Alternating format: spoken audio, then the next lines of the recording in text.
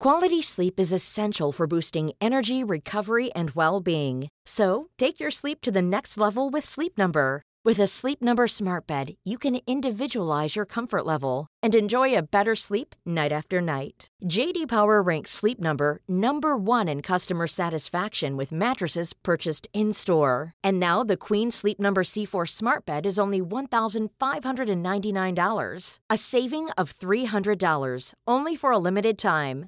For J.D. Power 2023 award information, visit jdpower.com/awards. Only at Sleep Number stores or sleepnumber.com. Normally, being a little extra might be a bit much, but not when it comes to healthcare. That's why United Healthcare's Health Protector Guard fixed indemnity insurance plans, underwritten by Golden Rule Insurance Company, supplement your primary plan so you manage out-of-pocket costs. Learn more at uh1.com.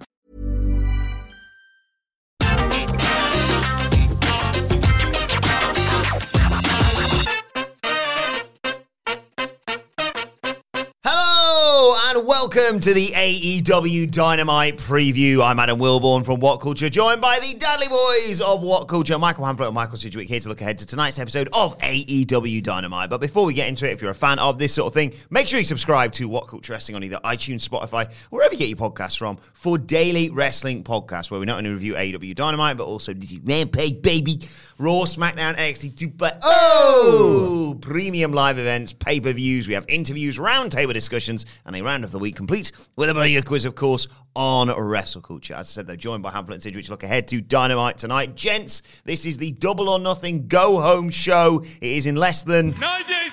How are you feeling about tonight's show, Sidge? Well, on paper, it looks very good. And they know what they're doing. They will have had some kind of angle in mind. That's Tony Khan. The wrestlers would have had their absolute best sort of line delivery or threat or whatever, all in the locker for tonight. And then the worst AEW sexuals, yeah, I'm going there, are going to say something like, thought it fell off. And it kind of has a bit throughout this build, which makes me a little bit... I'm still on a macro level pretty concerned about the direction of the company, how difficult it is to book around such an absolutely mammoth roster. But I suspect tonight will be great. I don't necessarily think it's going to, quote, save AEW. We could go into a big philosophical debate about whether the actual promotion needs saving at this point. What I'm trying to arrive at in my traditional long-winded way is tonight should be great, but I'm still concerned about certain things in the company. And I've been trying to nail it down on Twitter. The mega fans will forgive me. Ultimately, the roster's too big to book around.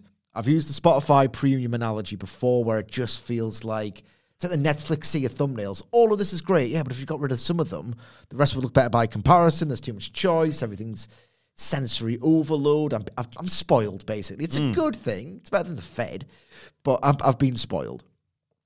Ultimately, my key issue with AEW Dynamite, I think the biggest one that isn't the massive roster, is the pacing. Every which way is completely wrong.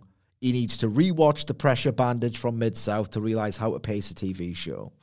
Because Dynamite is at once completely rushed to the point where very little or not enough registers as something that on its own, sold adequately, would be so much more effective. Yeah.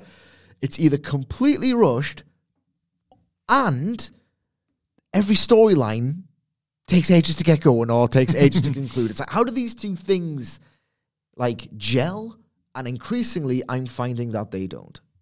Yeah, I think the speed and pace of these Dynamites is something that if you really love a storyline, you get quite frustrated with the speed and pace. And the example you always use is Christopher Daniels and the end of SCU. Like how quickly it was impact level, how they breezed past something that should have been given more time to breathe. Thanks, Guy. Anyway. Well, that's the last we'll ever see of Christopher Daniels in a squared circle. But anyway, the Young Bucks are here now. The speed at which the good stuff passes is frustrating because you want it given time to breathe.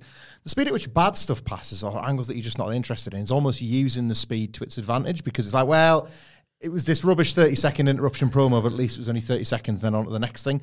So that kind of... piles up, though, doesn't it? Oh, massively so. It takes one and it gives with the other because it kind of obscures some stories that are maybe not as strong as they should be or as strong as we would expect from AEW. But the reality is, if the Dynamites are going through so quickly, nothing stand a chance. So you start then the Daniels SCU thing being an example, right?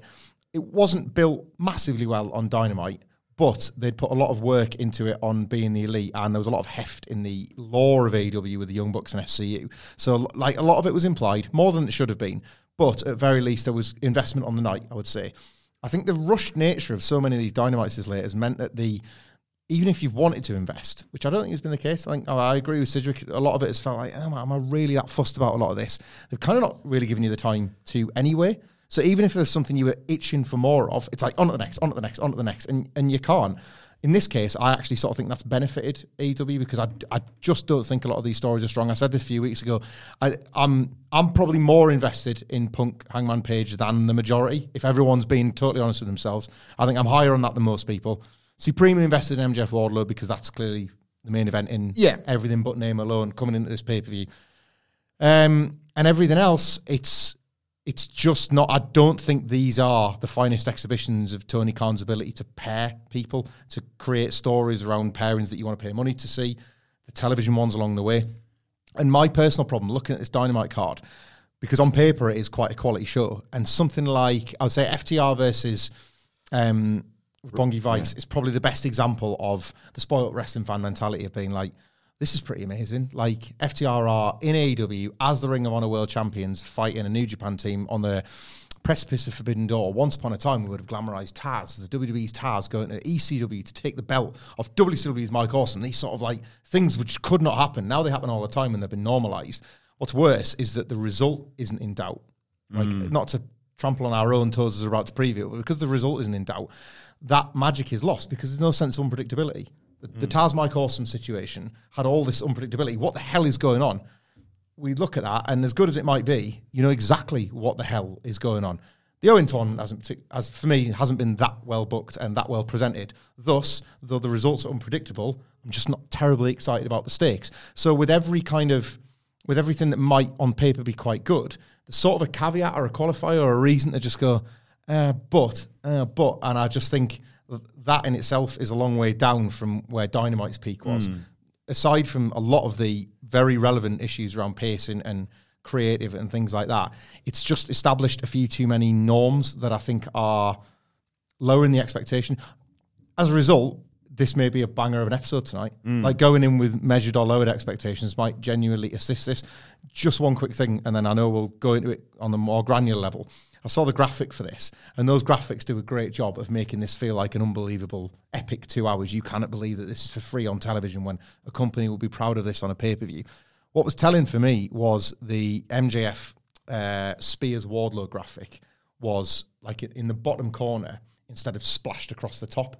And my perception was, that's the biggest and best thing on the show. Yeah. And they're looking at it as like, it's another all-snap in Dynamite. And it's like, it's not, though. Like, if you were being totally honest with yourself, the biggest thing is right there in that corner. You can't call it the main event because you've got to put face-off between the champions or belts on the line or tournament. You know, it's like, it's got to be one piece of the puzzle. But in reality, I think everything's sort of leaning on it a bit at the moment. Feels like I ask you this before every AEW pay-per-view, but I'm going to ask it anyway because we've got 10 matches right now on the pay-per-view card. One is the buy-in match with Hookhausen, of course. So 9 matches on the main card.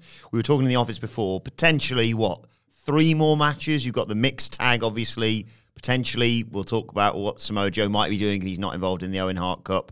And, MJF, that match, of course, MJF Wardlow, not official as of yet. So that would be potentially 13 matches stretched across the buy-in and the main card. Is that too many for you, or is it all depend on how it's booked on the night? It's all dependent on how it's paced and booked.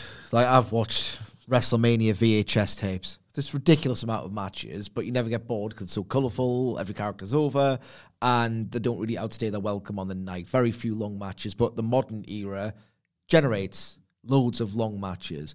My worry is that the lack of discipline that Tony Khan has shown of late will make this feel longer than it is. No AEW pay-per-view main card has exceeded 4 hours in length. Yeah, I saw that. All went under. I think it was Will Washington who's tweeted that. But I really rate Will Washington as a follow and everything else. But there's a trap there. You can say can use bloody facts to prove anything. Yeah? But genuinely, like... anything with numbers. That's yeah, the thing. that's the Like, thing, find the way the numbers work for you rather than just having the numbers work. Absolutely. Because ultimately, it's all about how long the shows feel. And we've said time and time again, and look, we'll preview Double or Nothing later on this week, so make sure to subscribe to What Culture Wrestling, wherever you get your podcasts from, for that. But ultimately, it's all about... The key core problem is how these shows are sequenced. And again, the fact that it's depressing to talk about and keep talking about, because that's not very good for the listeners, but it's also depressing to keep talking about because it's not very good for the fans either.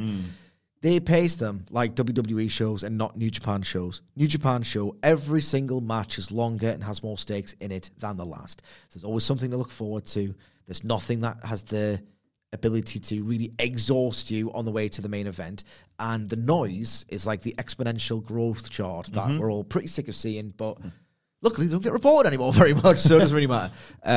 Where just audience investment just goes up and up and up and up and up. And it's like a wave form in AEW and WWE because the way the shows are sequenced in such a way that halfway through, you're kind of just waiting to get to the good bits again. And it's a sequencing, not a length issue. And I suspect this is definitely going to be the case at Double or Nothing, unless Tony Khan changes the habit of 3 years that he's cultivated, and the fact that it's taken 3 years means probably not. I think just on that again, it's the facts versus feeling element of these cards. What I will say, and I've been on here complaining about how long some of these pay-per-views have felt at times, but I will say in defense of those long shows is that, like, on the road to the pay-per-views, your feeling is that every single match, these pay-per-views are premium, there's 4 a year, and every single wrestler and match are worthy of their premium place on the card. This is the first time where I can categorically say that it feels like a number of matches is to get wrestlers on rather than them having earned their place with premium content. Matt, I mean, he's a big offender to be fair, but like you know, several of the matches feel like, yeah, cool, I want to see that person in a pay-per-view match, but did it have to be this time? Could it not have been at the next one? Are they really in a story that is worthy of a premium? You know, as we'll go through the preview of the pay-per-view later in the week, and we'll probably be able to drill into the examples, but across the card, there's elements where they're on here because it's every pay-per-view is AEW's version of WrestleMania, get them a payday, and I've never been somebody to complain too loudly about roster bloat, but that is where roster bloat becomes an issue. If you're finding a way for people to get onto the card rather than just rewarding their premium work with a premium slot, then you're just not producing a premium product.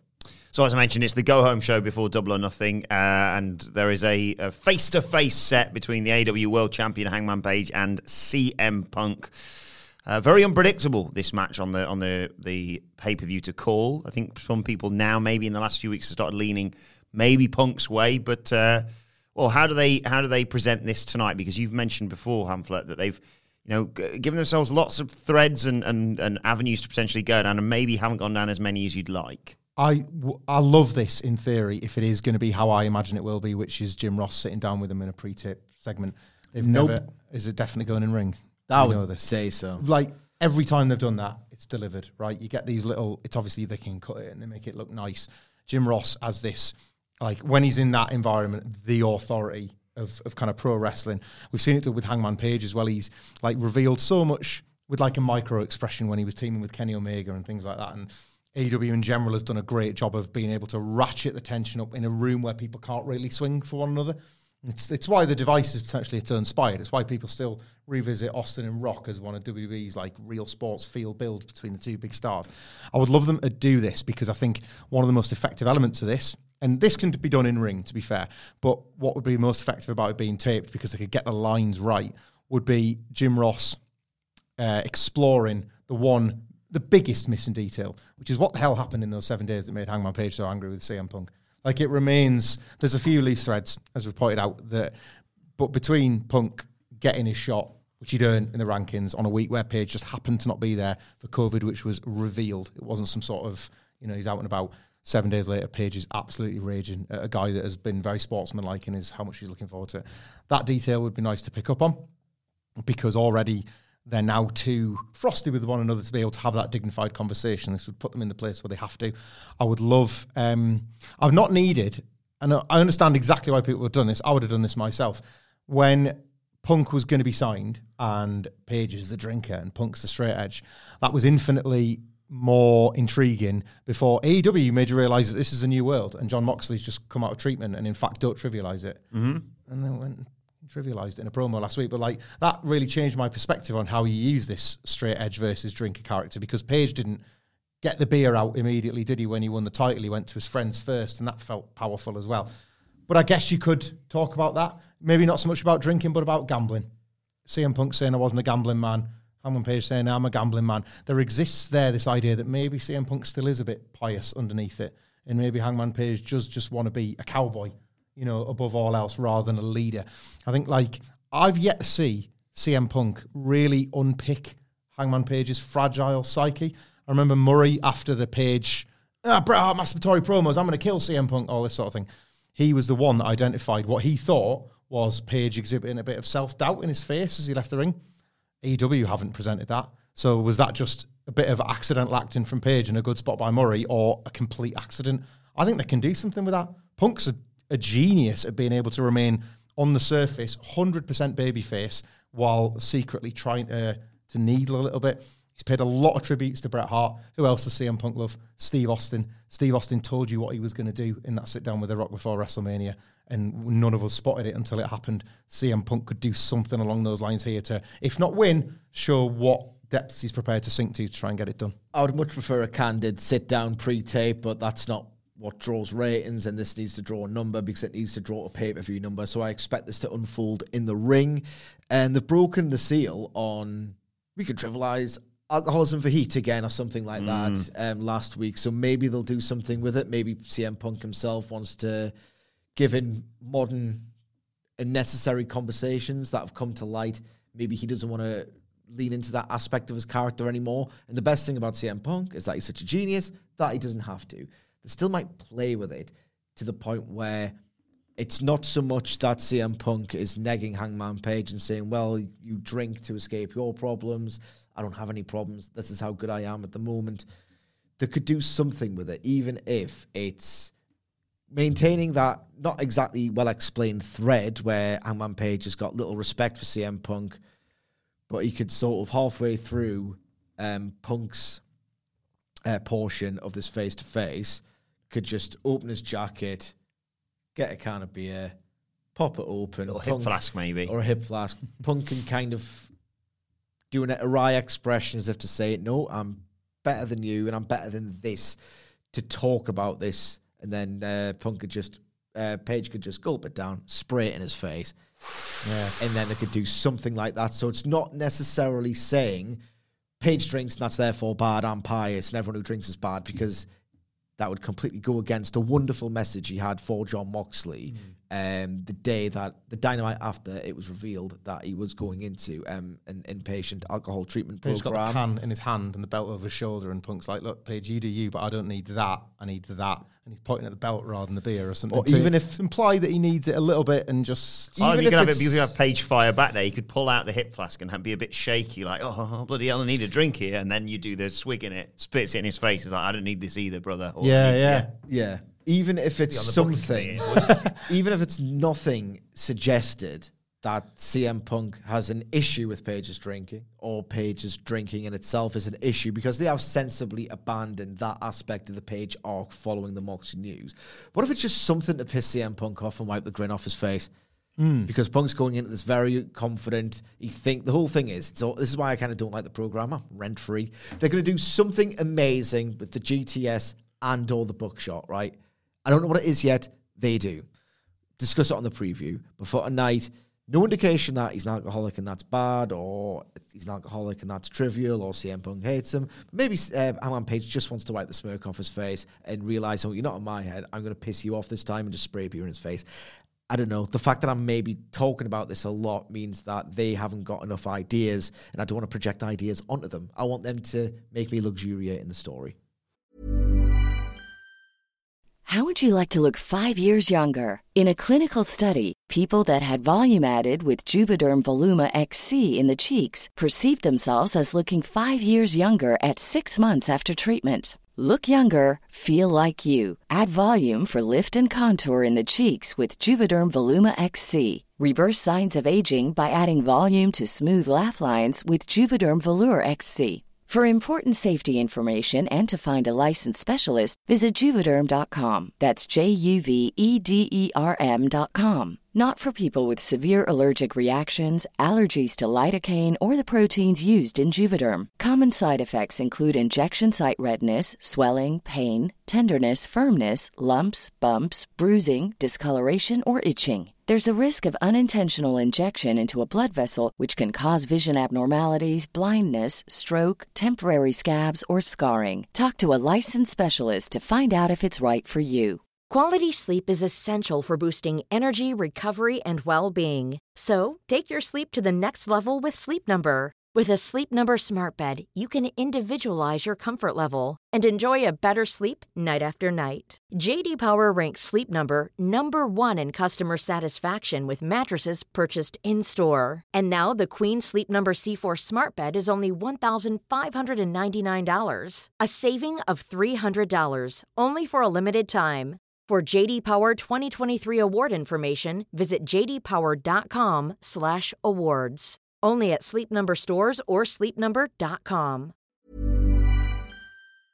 Before we go any further, though, this podcast is brought to you by Rocket Money. Do you ever feel like money is just flying out of your account and you've got no idea where it's going? Well, it's all those subscriptions. I mean, think about it. Between streaming services, fitness apps, delivery services, it is endless. I'm guilty of this, so I used Rocket Money to help me find out what subscriptions I'm actually spending money on, and it was more shocking than a wrestling betrayal. You see, Rocket Money is a personal finance app that finds and cancels your unwanted subscriptions, monitors your spending, and helps lower your bills. Rocket Money has over 5 million users and has helped save its members an average of $720 a year, with over $500 million in cancelled subscriptions. So stop wasting money on things you don't use. Cancel your unwanted subscriptions by going to rocketmoney.com/wrestling. That's rocketmoney.com/wrestling. rocketmoney.com/wrestling. Let's talk about the Owen Hart Cup. 2 semi-finals tonight. The winner of the men's obviously goes through to face Adam Cole in the final. The women's would go through to face the winner of Ruby Soho versus Kris Statlander, which goes down on a Rampage this week. So, Sidja, who are you backing? Samoa Joe versus Kyle O'Reilly and Britt Baker versus Toni Storm. Look, the way that this company books is that they show their hand quite often and quite clearly. The fact that they've been feuding for what feels like 8 years at this point. Jay Lethal and Samoa Joe are going to have a match. Don't even do it for the undercard. I'm sure it'll get a reaction. We are the low guys on Jay Lethal in general. His stuff kind of always gets a reaction in the arena. His matches get a reaction. That should be the caveat. But for the sake, I wouldn't add a red hot match to Double or Nothing at this point, much less one that's fans are pretty into and they've built it. Just don't. Save it for the Dynamite after. Yeah. They've done this with the TNT title before. Like they always announce something at Double or Nothing that's big. And theoretically, Joe versus Lethal's big because they've built it. Which leads me to believe, because Joe's got something to do after this and Kyle O'Reilly doesn't, it's going to be Cool Kyle versus Adam Cole. Why? I don't understand why they're doing that when everyone kind of laughed last year at the excess of it in NXT. There's no appetite to watch them wrestle ever again. Now, take the NXT away from Cole and Kyle O'Reilly, and their first interactions and team were so good that that's how they got to NXT in the first place. They didn't rely on NXT. NXT imposed certain NXT things on them to the detriment of their auras and the storyline. So it doesn't have to be bad just because it was bad in NXT, but at the same time, it's still, you just did it. Yeah. Don't need to say this again. And again, this feels very much like Adam Cole needs to be on the pape. How? Yeah. And this is how. Road to excellent this week. Well worth a watch on AEW's YouTube channel. But in it, Michael Hamflett, I'm not sure if you've seen this before, Kyle O'Reilly promises, in Owen Hart's own words, to kick the leg out of Samoa Joe's leg. And it's a glimpse of the old Kyle, isn't it? Yeah, it's very good. In addition to the Rampage thing, which makes me think that Cool Kyle's coming back. So I think Kyle wins. Hopefully not through interference. Don't do that in a semi-final. Post-match beatdown, of course. I'd expect a post-match beatdown. It's AEW. But Kyle versus Adam Cole is the more likely, I think. And I think they'll go with Baker Ruby Soho. There's something about Britt Baker's Schrodinger's long-term Britt Baker storylines where it's like she deals exclusively in Schrodinger's storylines long-term. The Thunder Rosa thing was so convenient where, I'm not actually going to do anything here. And then when it arrives, you're in the making this, lads. Well, was it? Because it just happened a year ago. Because it just happened a year ago and it was always going to go to this, but you just took your sweet time and ruined a lot of the heft. Baker versus Hayter. Is that happening or not? Do you hate each other because he kind of just got back together after teasing friction? They will revisit it at some point, but it's not really a consistent thread. And the third Schrodinger's long-term Dr. Britt Baker storyline is Dr. Britt Baker versus Ruby Soho. Ruby Soho came in, Britt Baker beat her. Ruby Soho's arc is the Nelly woman. She just got beat off Baker at Grand Slam. She got to the finals of the TBS title tournament. She's had various interactions with Baker where Baker every now and then reminds her, your disappointment since he came in. Only by defeating me will you get rid of this reputation as a disappointment. So I expect that is the direction. I've sold my stock in Ruby Soho, and judging by the silence in arenas, a lot of people have as well. I would just go with Toni Storm and reverse plans. But they have been building this when they want and when they fancy it, and they will pretend it's bigger than it is. But I think it'll be Baker versus Soho. What's the match tonight? Baker Storm. Yes. I've got high expectations for this. Yes. I really do. Should have been the final. Probably should have been the final, yeah. I cannot believe we've arrived at a TV semi-final between Baker and Toni Storm that is in the final. I think tournaments have gone wrong.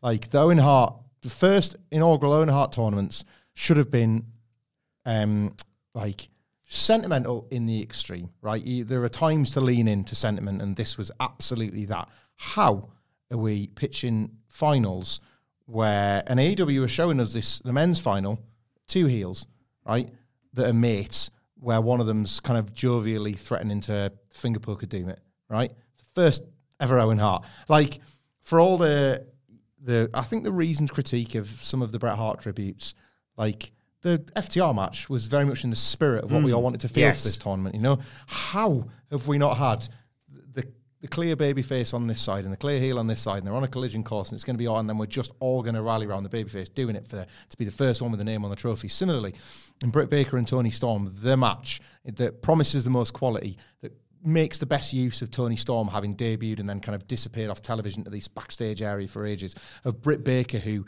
can retain her star quality without being able to really fight for a belt at the moment. And again, a case of a heel and a babyface.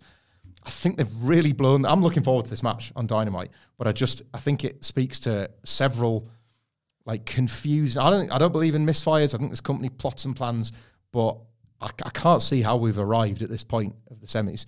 Like Joe winning would at least get us a babyface in the final for Joe versus Adam Cole, and I guess that's it's pay-per-view worthy 12 months ago. Like the Forbidden Door has flung open, and it's not just extended to Impact on New Japan. It's extended to loads of XWE guys, of NXT guys, more specifically, the class of 2019 that you're getting to see all these like Wednesday Night War dream matches. But they've all been diluted to the extent they're not dream matches. So Joe versus Adam Cole 12 months ago is interesting. Now, less so, you know. But like, I feel like Toni Storm and Britt Baker's exemplified that for me, because it would have felt pay-per-view quality. I think it were like so much more than, because I think Sidge is right. Britt Baker, Ruby Soho feels like the match, right?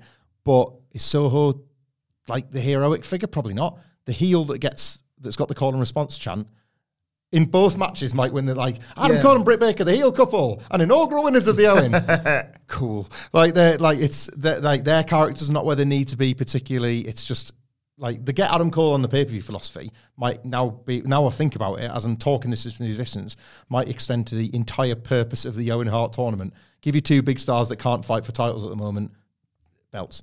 Give them different belts. Give them pink ones, you know, and like it's just, I don't know. Like it's put me off even like getting excited about this because it's TV and Dynamite's oddly paced. And if anything, a pay-per-view length would have ensured that Britt Baker and Toni Storm would have the match we expect they can have, whereas something might run long, or they might not be allocated more than 6 to begin with, or whatever, you know. An ad break through the middle. Yeah, almost definitely. I'm going to go Kyle O'Reilly, because I think that's going to happen. And the other one is a complete coin flip, but I'm going to go Toni Storm, because that's what I'd like to see. I'd like to see her in the final.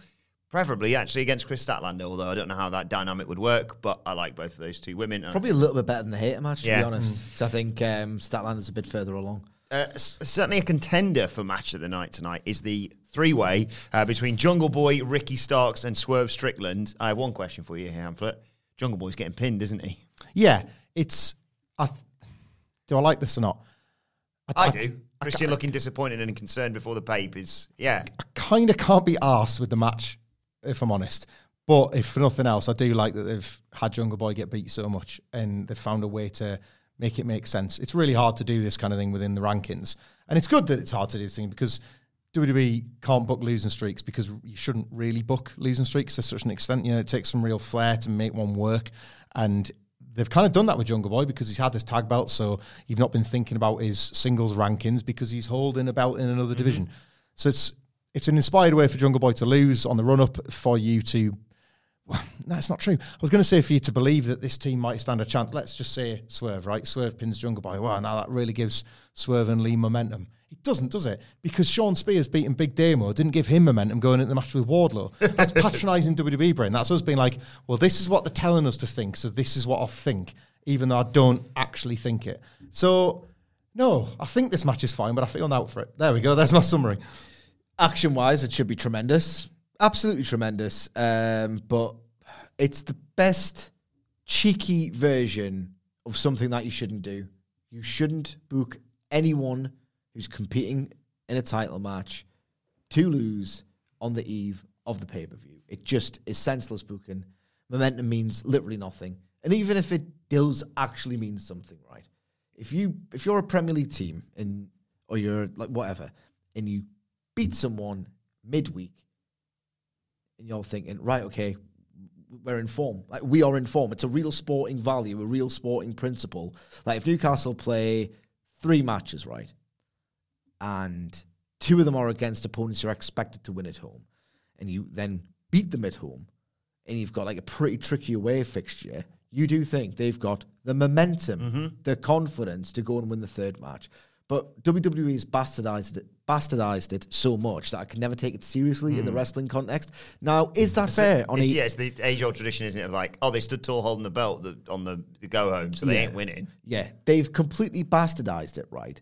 But is it fair, therefore, to perceive AEW's... Tar them with the same brush. Tar them with the same brush.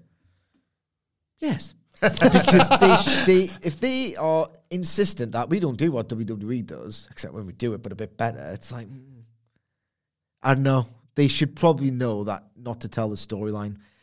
There's elements of this I really like. The top 5 ranking stuff, the idea that there's a separate designation between being a singles wrestler and a tag team specialist. Again, it's a sporting thing. You can have like teams that are great in cups, that just got loads of balls about them. They're not much quality to go throughout the league, but there's a sporting principle applied loosely to this 3-way, but I'm kind of talking myself into enjoying it more than I am. And those days are over for me as an AEW critic because they've earned it to a point, but if they have lost it for a little bit, as they have over 2022, I'm going to expect way more from them. I'm blindly optimistic about this, and I think it's because of all the fantasy booking I've done in my head. So when that doesn't happen, I apologise. I'm going to be disappointed either tomorrow or, well, with you about 6 a.m. on Monday morning. Got any physical impossibilities for this? No, not physical impossibilities. A few things that I wanted to mention here. Like you say, momentum doesn't mean anything. I mean, Halifax Town had gone 10 games unbeaten until last night when we beat them 2-1 in the playoff eliminator in the National League. You did get that look in your eyes whilst you were in the I was like, where's he going with this? Why is he not listening to me? But also, I was listening. But also, I really like the idea of Jurassic Express losing the titles at the Pape,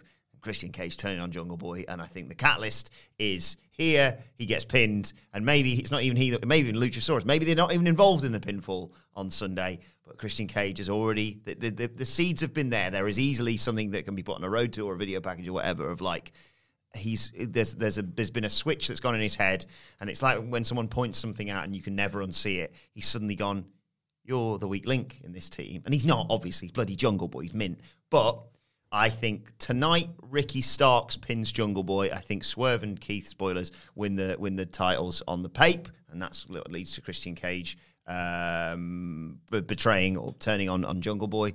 And little something that's not going to happen tonight, but that I would really like. why not have the tag team partners all do commentary? So you've got Luchasaurus going, yeah.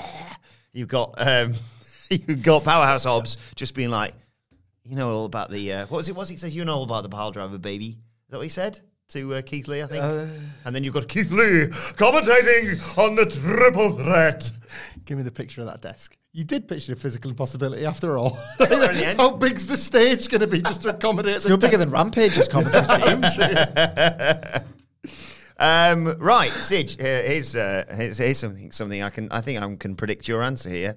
Ring of Honor tag team titles on the line tonight. FTR defending against Trent and Rocky Romero. Roppongi Vice. Are the tag titles going to change hands? No, dear, that's wrong. No. What this is, I don't hate it. I'm going to get a good match out of it. I do. You hate it. I kind of hate it. You won't hate it 5 minutes deep into this match. Oh, the match itself, no. That promo last week from them was ludicrous, wasn't it? Exactly. That's what ludicrous, no credibility. FTR versus Best Friends. Remember that? That was one of the first 2020. It was all right. But I do think that Trent in particular, now that he's worked with them once, it's very physical, low-key, very physical Trent. I think this could be an excellent match. But this, again, is very much appeasement. Like, they spend so long appeasing FTR that they're going to probably achieve Nirvana in the next 3 months and then realize, this can't do anything except achieve Nirvana. It's the heightened state of being, so let's just go to WWE and get some money. He's booking FTR too nicely, if anything. This is yet more appeasement. Tony Khan's got a weird philosophy with Go Homes where he doesn't spend every single segment selling the pay-per-view. And, there's a logic to that. Yeah. But this is very much right. I can't quite squeeze FTR on the card, so let's just get them on the Dynamite in a title match, maybe the main event, just because I need to make everyone happy. But he's got too many people to make happy, and I really want to spend 2 hours anticipating this pay-per-view, and this match doesn't really function to do that. So it has to be great to be necessary, and as good as it can be, there are a few guarantees of great in this world. Me and Sid are having a really interesting chat. We probably should just record the office, because we have such informed conversations in there, and definitely not anything that could get us in trouble. Because we were talking yesterday, I asked Sid, what's the big? What was the phrase I used? Like, what's the biggest, not missed call, biggest? The worst take. Exactly, the worst take you've had with AEW, because I said, I can tell you mine right away, and that was me going, you need to put the tooth and nail match on the main card. And then it happened, and I was like, uh-oh. And Sitch pointed out, like, when FTR arrived, we were all like, it's good this, isn't it? And now FTR, and we're like, oh no, this is what we wanted. I actually think I was the Bart Simpson sideshow Bob. That one little boy who got off FTR because I was the low guy in the Young Bucks match. Murray was as well. I thought I didn't get... I bargained for a little bit with it. I didn't get... But I will say, they've completely swung it now. Have I made this up? Or has there been like a sort of... And it's cheeky because it's not real. It's not to do with this match. But have they tried to like leverage some Forbidden Door crack over this? It's like, yes, you beat Roppongi, then the IWGPs are coming, as if there's some sort of New Japan ranking system that Roppongi currently sit as the gatekeepers that are in the way of FTR's quest to it. Is that, like, I kind of admire the grift of them trying to apply some logic to why this is occurring and why this matters to FTR. You're going to take this away from my family. Like, you're going to take away my lifelong dream of winning the IWG belts that I came up with last month when we won the Ring of Honor belts. It was a lifelong dream. Like, fine. I love FTR at the moment, so fine. Like, of course, why not make them belt collectors? Why not? It's quite nice, the idea of them having all the other belts but the AEW ones, and that's what brings them back to trying to get a title shot for the AEW belts. There's a pay-per-view title match in that, probably. FTR with all the rest, and for Forbidden Door no less. But don't strap it to this match because that's bollocks, and you know it is. Yeah. Right. Finally, there is a steel cage match tonight that may or may not bring us to another match on Double or Nothing. If Wardlow is victorious here, he will face MJF. He'll finally get his hands on him. Another brilliant part of the road to this whole Wardlow, Sean Spears stuff. If he beats Sean Spears, yes, he gets the match with MJF on Sunday. What happens in the steel cage match? Because this isn't just Sean Spears versus Wardlow. This is Sean Spears versus Wardlow with MJF as the special guest referee. And he said, Wardlow laid a finger on him, no match. It's going to be interesting to see how they juggle such a toxified sports entertainment trope with the integrity they like to apply to their big match booking. So, I mean, just to throw it out there, like, I don't think they'll do it, but I think there's genuine intrigue in they're just blowing up the universe and having Sean Spears win this. Yes. Like, our assumption that this has got to be for the pay-per-view, and then they just do the big twist out of nowhere, and it's not happening at the pay-per-view. And then at the pay-per-view itself, you have Wardlow busting in the building and he's more over than ever before or something like that. I wouldn't do it personally, but I think there's enough. It's like that 99%, 1% doubt. I think they've got more than the 1% doubt out of this result, and that's enough ultimately because you've got MJF in there. But I can't work out if this is going to go on last and be the main event, and you've got an opportunity here to have Wardlow, like the show closes with Wardlow as the winner of the cage match, the man who's got the opportunity to win his freedom at the pay-per-view on Sunday, and the lasting image, like that kind of, I know, like, as you say, Cedric, Khan doesn't necessarily do these go-home things, but the last thing you see a Sunday, this man out of the cage and out of the cuffs, and MJF's for it, all that sort of thing. It's very traditional and would totally work.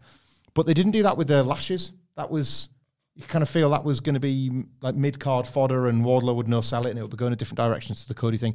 And I wonder, too, if this will subvert the Cody-esque expectations of the cage match, and it's safer to play it a little bit more for laughs. Like MJF's comedy attempts to cheat are more just the last. If they go so emotional and so Wardlow's big moment, bah, bah, bah, bah, it sort of makes the result on Sunday, like, there's no doubt about which way it can go. I think if MJF and Sean Spears clown it a bit and they maybe put this on in the mid-card, and it's Wardlow fundamentally just battering Sean Spears, despite MJF's cartoonish ways to cheat before he either has no choice to take a fall, or Sean Spears' errant swinging chair knocks MJF out like it did Vince McMahon at Over the Edge 98, and it's Wardlow with his hand on MJF's hand. 1, 2, 3. Mm-hmm. Like, I know it sounds really cartoonish, but I feel like that might stand as the strong. We've had so much we had heat last week, so much serious stuff that, like, play with this being the fun inevitability rather than the serious heated Cody Wardlow cage match of a couple of years ago. You didn't do it with the lashes, so I would lean more into that than trying to get this to be this serious main event, blood on both men, or however it is they want to do it. Because otherwise, how can MJF lose? Like, how can Sean Spears, now, if they're taking this as seriously as they should be, how can they really lose? Like, this is too. I know Wardlow is the all-conquering hero, and that's the point. But I just sort of feel like MJF is too clever a heel to fall on a banana skin in this situation. It can't fail, this. It can't fail. Because I was just about to say, is it as simple, or should it be as simple as MJF, like the F10, the legs of Sean Spears swing into MJF's face. He hits the F10, powerbomb for fun, gets MJF's limp hand, 1, 2, 3, I'm in the match. That seems a bit easy for this, but at the same time, the fans would eat it up, so is it not a terrible thing to do? I don't think so. I agree with Hamflet. What you want to do for me is establish Wardlow so unbelievably dominant that if MJF finds a way to do a heat spot on him, that in itself will make him look stronger than anyone else who Wardlow's faced, and then MJF emerge with his heat and his credibility, even in clean defeat to Wardlow at the Pape. This is how I would book it as a result. Just make Wardlow look like an absolute killer. Get Spears. Make use of the cage stipulation because everyone wants to see a bit of cage stuff. And you can't win this by escaping the cage, can you? No, it's AW. Just double checking. So he just rams him into the cage. The more flailing and slapstick the bumps, the better. Do the all pressed up against it, camera there, have some fun with it. 10 of them. Yeah, well, 10 of them. 1, 2, 3, 4, 5. You know how to fucking count to 10. I don't know why I'm doing it, right? Keep going. And then powerbomb. Actually, I would save the 10 thing for the powerbomb to do like 4 or 5. Maybe get the crowd to start thinking it's going to be 10, right?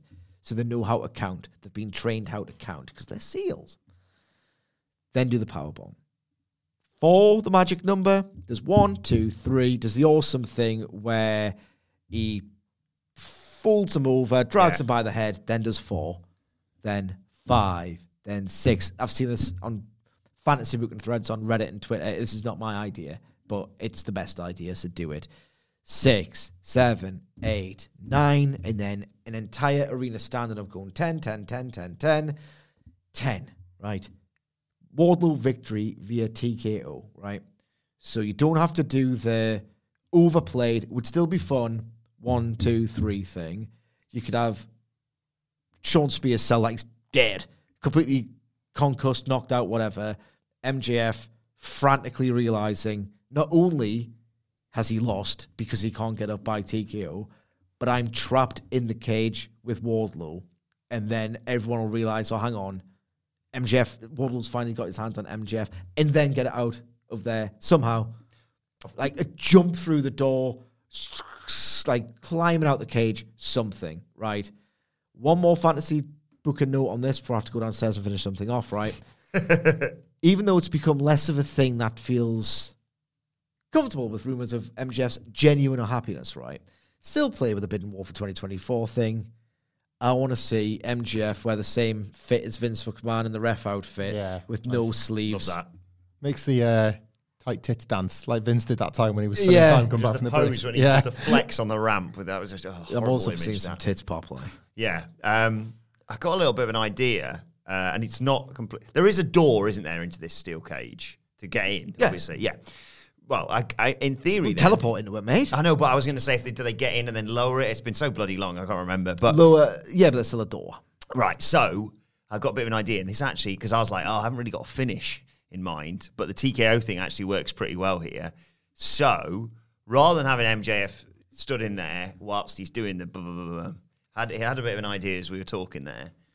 How about, because it's effectively a handicap match early on, how about Wardlow's trying his best, but like you say, MJF's just being a bit of an annoying dick, and Wardlow's like, I want to chin you, you prick, right?